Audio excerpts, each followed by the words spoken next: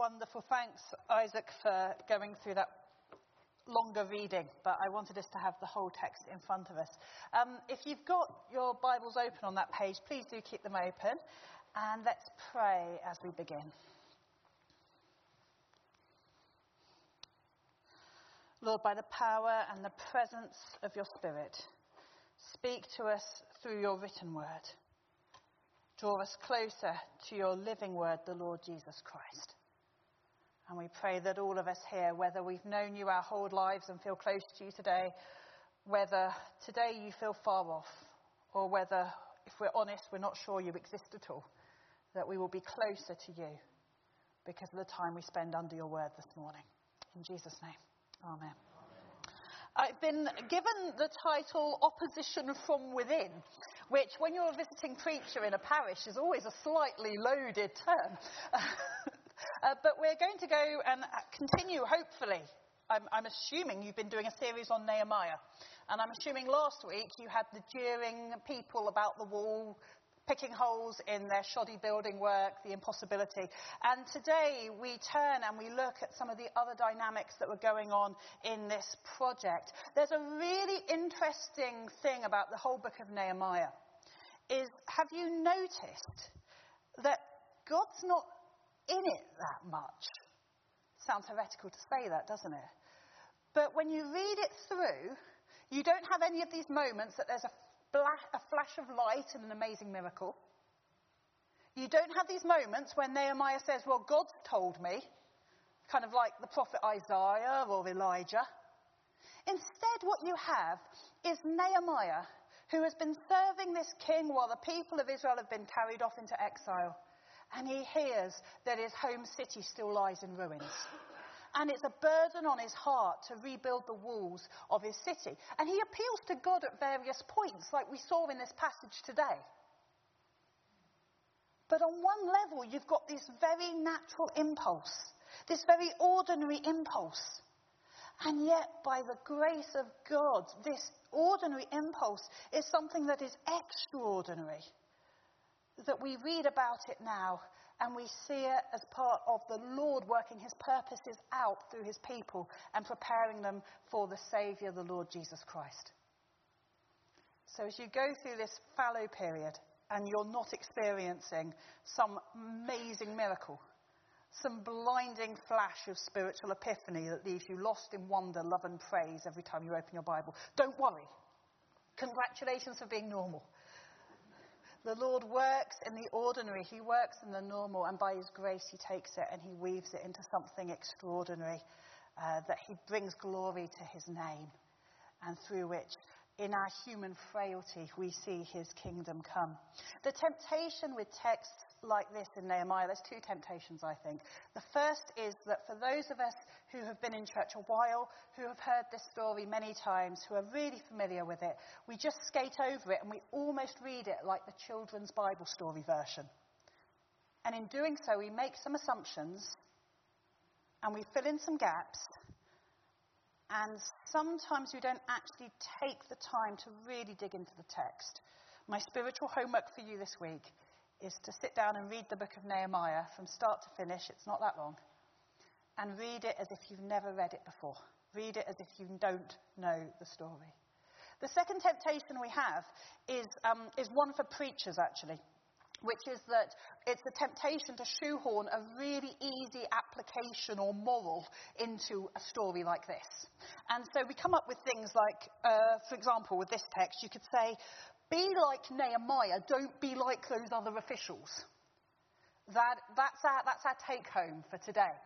Or we possibly say, and we need to put some ton of pastoral nuance around this one, when we say, even if, or especially when you're stepping out in faith, in obedience to the Lord, there will be difficulties to overcome, and people will oppose what the will of God clearly is.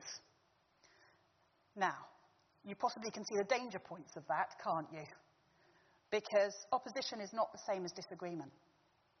Opposition is not the same as complexity. Opposition is not the same as pointing out that there's an area of need. And all of those points actually are true.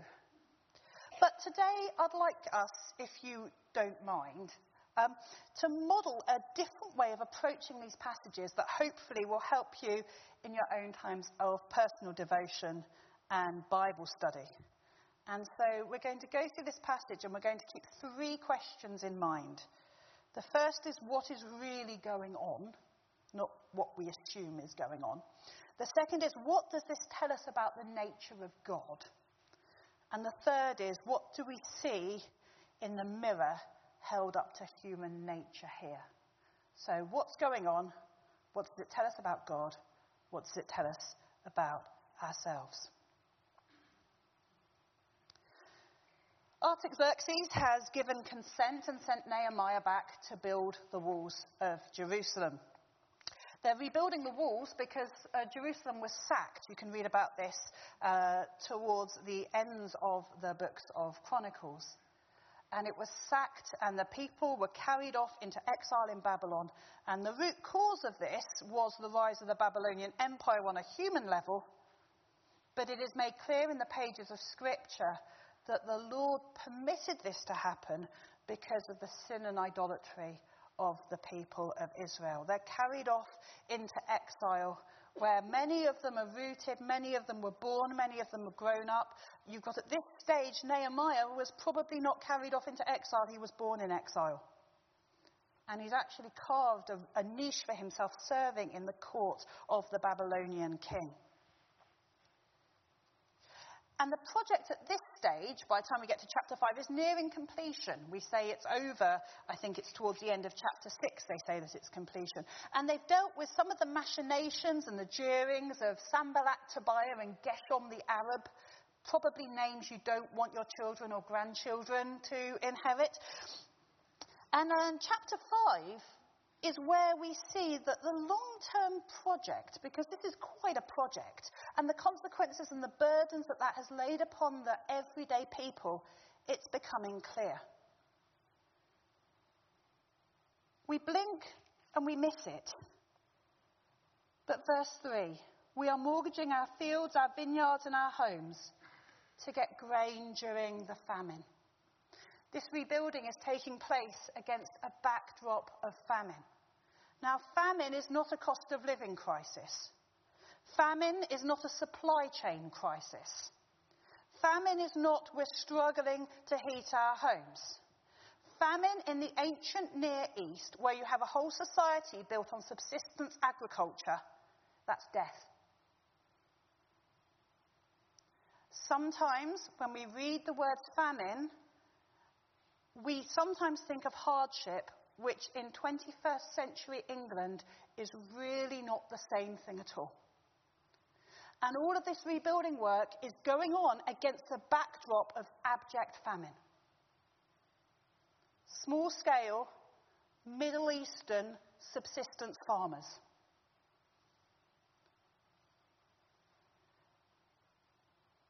And we read there's crippling taxation levied by that very king who has sent Nehemiah back to rebuild the wall on the people. And again, we hear tax, we think of HMRC. By the way, tax return day on Tuesday, everyone, if you need to file it. And we think of the fines that have been levied, very famously this week. But tax back in those days was a very different deal again. And remember, this is tax by an occupying power that has carried your people off into slavery. The people are rebuilding the walls against a difficult backdrop that difficult doesn't seem to even begin to cover it. And so when they say we're mortgaging our fields, we've mortgaged our farms, what does it take someone who is a subsistence farmer to put their field at risk? Because that field is everything that is going to support you and your family. That's the one thing that's keeping you from starvation. They're selling their children into slavery. This isn't because they don't love their children. It's because that's the only option left for them on the table. And it's at that point that they go to Nehemiah to complain.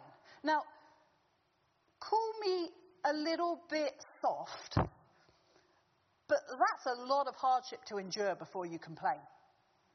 There's a lot of stages you've gone through. Oh, we're a bit tight this month.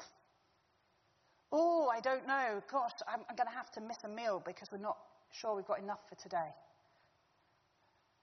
Before you get to selling your children and mortgaging the one thing that keeps you alive. But they've got to that point of desperation and they go and they complain to Nehemiah. If we blink too fast, sometimes we think that the people that are going to Nehemiah with the complaints are the people opposing the will of God. They're not. They're going with their complaints and saying, this is costing us everything we have. But it is costing them everything they have. And Nehemiah, he hears their complaint. And we see his response. The first thing that hits us that is surprising, he didn't know. My goodness, he didn't know. Why didn't he know? Surely he knew there was a famine on. Surely he knew about the crippling taxation. Nehemiah didn't know. That's an interesting question to raise about Nehemiah. He's not perfect. He's even less perfect as we go on through this. And he holds up a mirror to see clearly what has happened, the extent of the sin of those who are rich to those who are poor. He turns around and he says, we were carried off into slavery. We've been buying our own people back and you've been selling them again into slavery. He holds up a mirror to the nobles and officials and tells them, can you see what you're doing? He tells them clearly, this stops now. And again, in another blink or you miss it moment in verse 10, he admits his part in it. I and my brothers are also lending the people money. Nehemiah has been involved in this too. We blink and we miss it. These are the details we get when we read it as if we're reading it for the first time. The enormity of what's going on is hitting them. And he stops it. He puts in a plan of restitution, a plan of compensation, and says, this ends now. And in all of this, what is that mirror to our human nature? My goodness, we see in this text almost the worst side of humanity, don't we?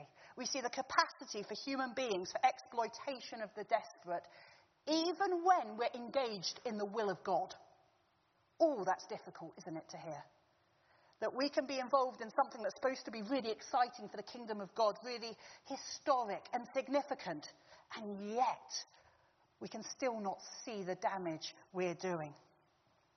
We can see in this a mirror that's held up that is a call to holiness of life that begins with ourselves. The thing that turns the corner here is when Nehemiah responds to that call of holiness, and he receives that not defensively, not going, oh, I didn't know about it, why are you blaming me? But he accepts responsibility. He puts an end to it. He makes amends.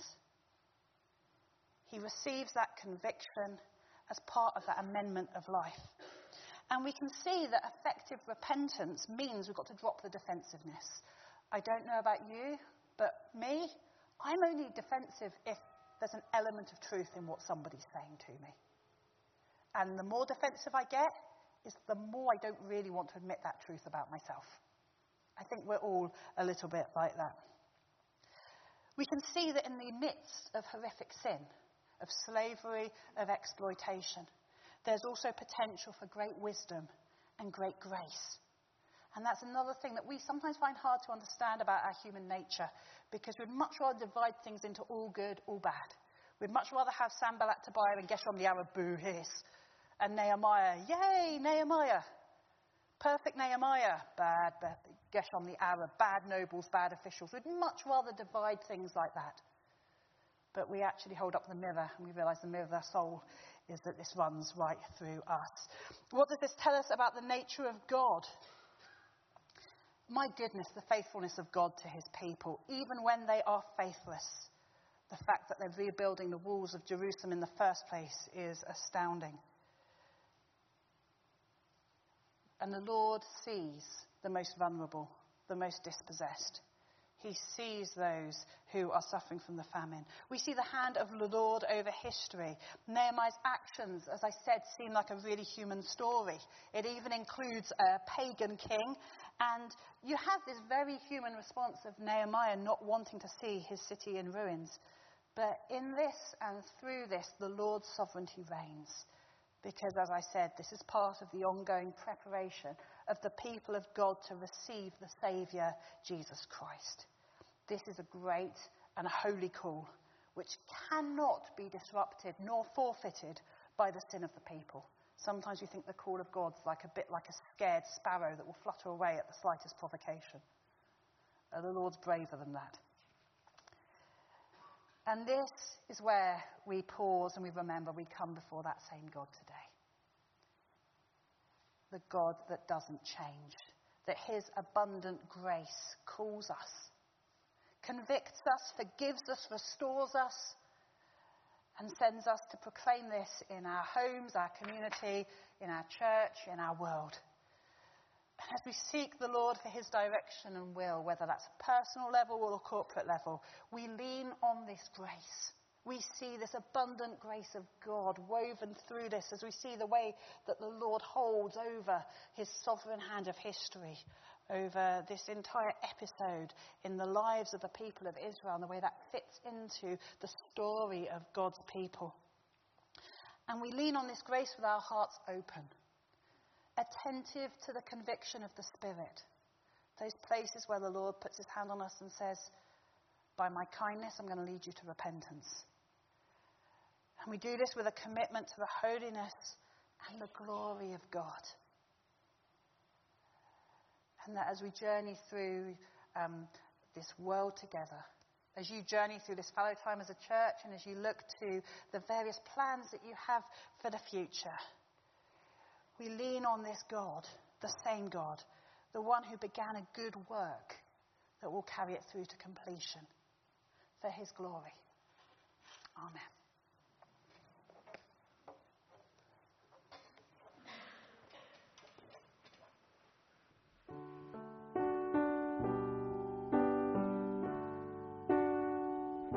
What gift of grace is Jesus my Redeemer? There is no more for heaven now to give. He is my joy, my righteousness and freedom, my steadfast love, my deep and boundless peace. To this I hold, my hope is only Jesus. For my life is wholly bound to his. Oh, how strange and divine, I can sing, all is mine, yet not I, but through Christ in me. The night is dark, but I am not forsaken, for by my side the Saviour he will stay. I labor on in weakness and rejoicing, for in my need his power is displayed. To this I hold, my shepherd will defend me. Through the deepest valley will lead. Oh, the night has been won, and I shall overcome, yet not I, but through Christ in me. No fate I dread, I know I am forgiven. The future sure, the price it has been paid. For Jesus bled and suffered for my pardon, and he was raised to overthrow the grave. To this I hold, my sin has been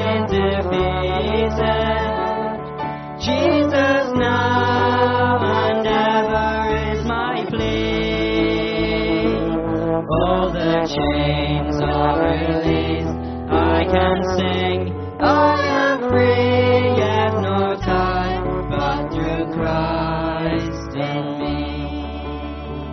With every breath, I long to follow Jesus, for he has said that he will bring me home.